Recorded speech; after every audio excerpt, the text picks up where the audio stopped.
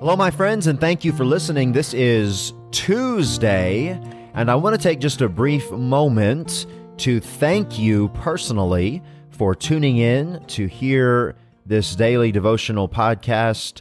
When I started it, this is our fourth week now, the intent was to be a help to the people at Mountain View Baptist Church, where I pastor, and most of the downloads have come from the Hendersonville area.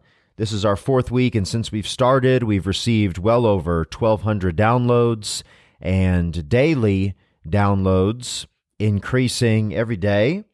And about 75% of those downloads are in our Hendersonville area, the rest mostly concentrated across the southeast of the United States. Of course, North Carolina, many in South Carolina, Tennessee, Virginia, Kentucky, Alabama, Texas, Georgia, a few out of the country. And I just want to thank you for tuning in, because the goal of this is to just help us focus our hearts and minds on the Lord Jesus Christ and the Word of God throughout the week. There are many days and many distractions between the Sunday night service and the Wednesday night service, and then the Wednesday night service, and then the Sunday morning service.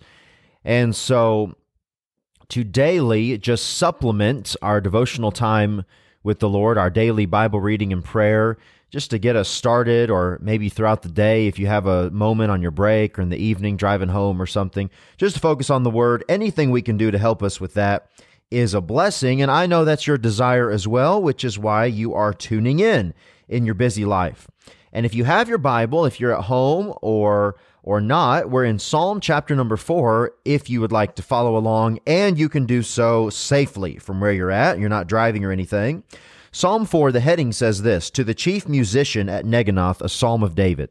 To the chief musician just means that it was meant to be delivered to the song leader, the minister of music, the choir director, the congregational song leader. It was meant to be taught to the people.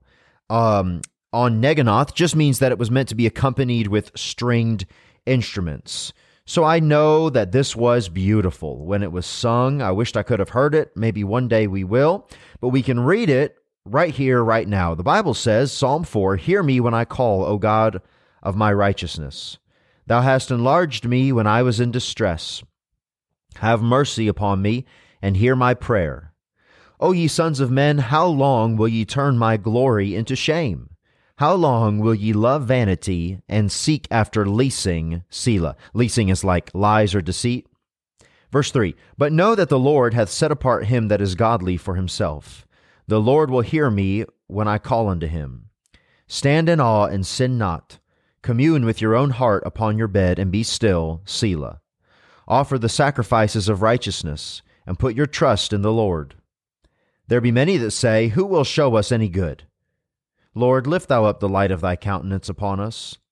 Thou hast put gladness in my heart, more than in the time that their corn and their wine increased.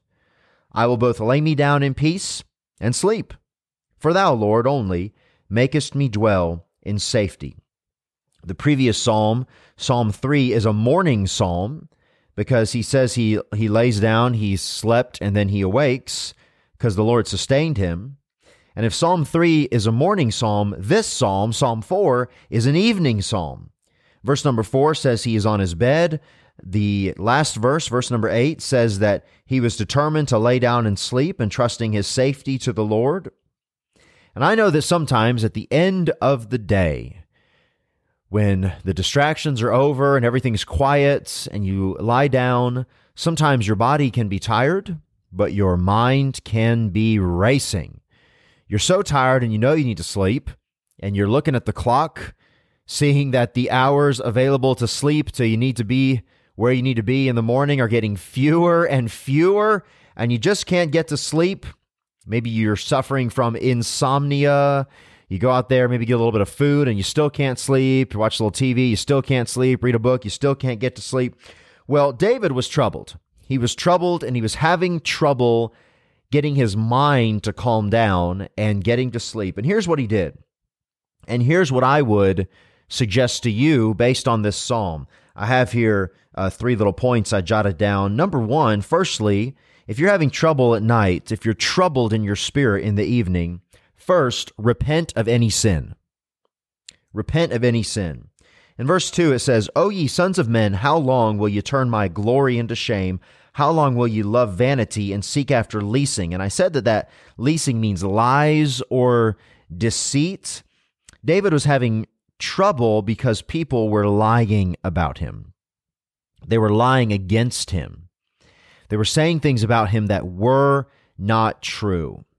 And what I would say to you is, if you're experiencing trouble from people, first make sure that it's lies. It's not true. Because if people are saying things about you that are true, as in you've got sin in your life, go ahead and repent of that sin. If you feel guilty at night, if you feel guilty throughout the day because of some sin, praise God for that conviction of sin. Some people continue in their sin so long they don't feel bad about it anymore. If you don't feel conviction anymore and you're never stirred or touched concerning your sin when you hear a Bible sermon, you're in an extremely dangerous position. It's good to be sensitive enough to the Lord, not so hardened by sin, so as to still feel the pang of sin's guilt. And so make sure, first of all, that it is a lie that's being said against you. But if you do have sin in your life, go ahead and repent of that. Verse 3 says, But know that the Lord hath set apart him that is godly for himself. The Lord will hear when I call unto him. When you go to the Lord in prayer, very early on in that prayer, there must be a true confession of sin. Your prayers will be hindered, Christian, if you are living in sin. You're mocking God, whether you mean to or not, if you go to God with unconfessed sin. Someone goes to God with their health problems, with their money problems, with their work problems, with their family problems. And God says, let's deal with the real problem first, your sin. But when you confess and forsake those sins, then you're immediately ready to continue on in sweet fellowship. You've gotten rid of that which was between your soul and the Savior. Verse number 4 says, Stand in awe and sin not. Commune with your own heart upon your bed and be still, Selah. Commune with your own heart means to examine yourself.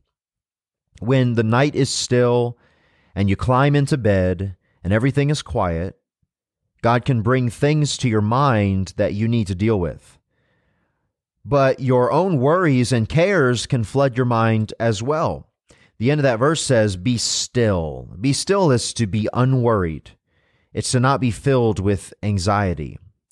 So first of all, if you're having trouble in the evening, you have a troubled spirit when everything is quiet, first repent of any sin. Make sure that there's nothing between your soul and the Savior. Then, if you still have anxiety or even guilt, leave it at the foot of the Savior. Give whatever anxiety you have left, any lingering guilt from confessed sin, repented of sin, give it over to God and leave it there. Verse number 5 says, Offer the sacrifices of righteousness and put your trust in the Lord. By faith, whatever's going on, whatever it was, maybe your own sin committed that day that you've repented of, or distress coming upon you unjustly, or if you have uncertainty about your future, whatever it is, you give it to God and then you leave it there. You give it to God and then you basically walk away in your mind. Put your trust in the Lord. Put your trust in the Lord. Verse 6, there be many that say, Who will show us any good? Some people are professional complainers, critics, grumblers, skeptics, and there's many of them saying, Who will show us any good? Can't you just hear it? But the rest of the verse says, Lord, lift thou up the light of thy countenance upon us. If you're one of those people who are professional grumpy pants, when you look at the face of Jesus, it chases that spirit away. You can be still in your spirit. Verse 7, Thou hast put gladness in my heart, more than in the time that their corn and their wine increased. My friend, receive the gladness that only Jesus can bring. That verse is saying that the gladness that you receive from Jesus is so much more than the gladness that any wealth can bring. That corn and wine, that's talking about wealth or prosperity or increase. And even the richest person alive, even if you were given the greatest amount of money you could think of, you were granted everything on your wish list, nothing can be compared to the gladness that Jesus can bring. The gladness that Jesus brings. More than anything, the Lord satisfies our soul. And then what's it say? Verse number 8, I will both lay me down in peace and sleep. For thou, Lord, only makest me dwell in safety. So once you make sure that your heart is right with God and everything is okay, you have sin all confessed, then any anxiety you have left, you give that over to the Lord. Any guilt you have left, you give it to the Lord, knowing that the blood of Jesus Christ cleanses us from all sins, and the Lord will take care of us. Then verse 8, I'll lay me down in peace and sleep. For thou, Lord, only makest me dwell in safety. The last step there is to go to sleep, is to walk away from it. Whatever is bothering you, understand that thou, Lord, only makest me dwell in safety. You can work it out all yourself, and you can make sure all the plans are put in place just so, but you still could have some anxiety, and what is left? What could be the cause? It's a lack of faith. It's a lack of understanding that safety only comes from the Lord. You can work it all out yourself, but understand that it's up to the grace of God to make it happen, to bring you safely through the night, to heal your loved one, to work out that complicated situation that you're dealing with. It's up to the Lord. And so when you put it in the Lord's hands, it's in pretty good hands, and you can walk away. Lord, thank you for this psalm. I pray that you would help us, Lord, not to be troubled in our spirit, but to give it to you and to trust you. In Jesus' name, amen.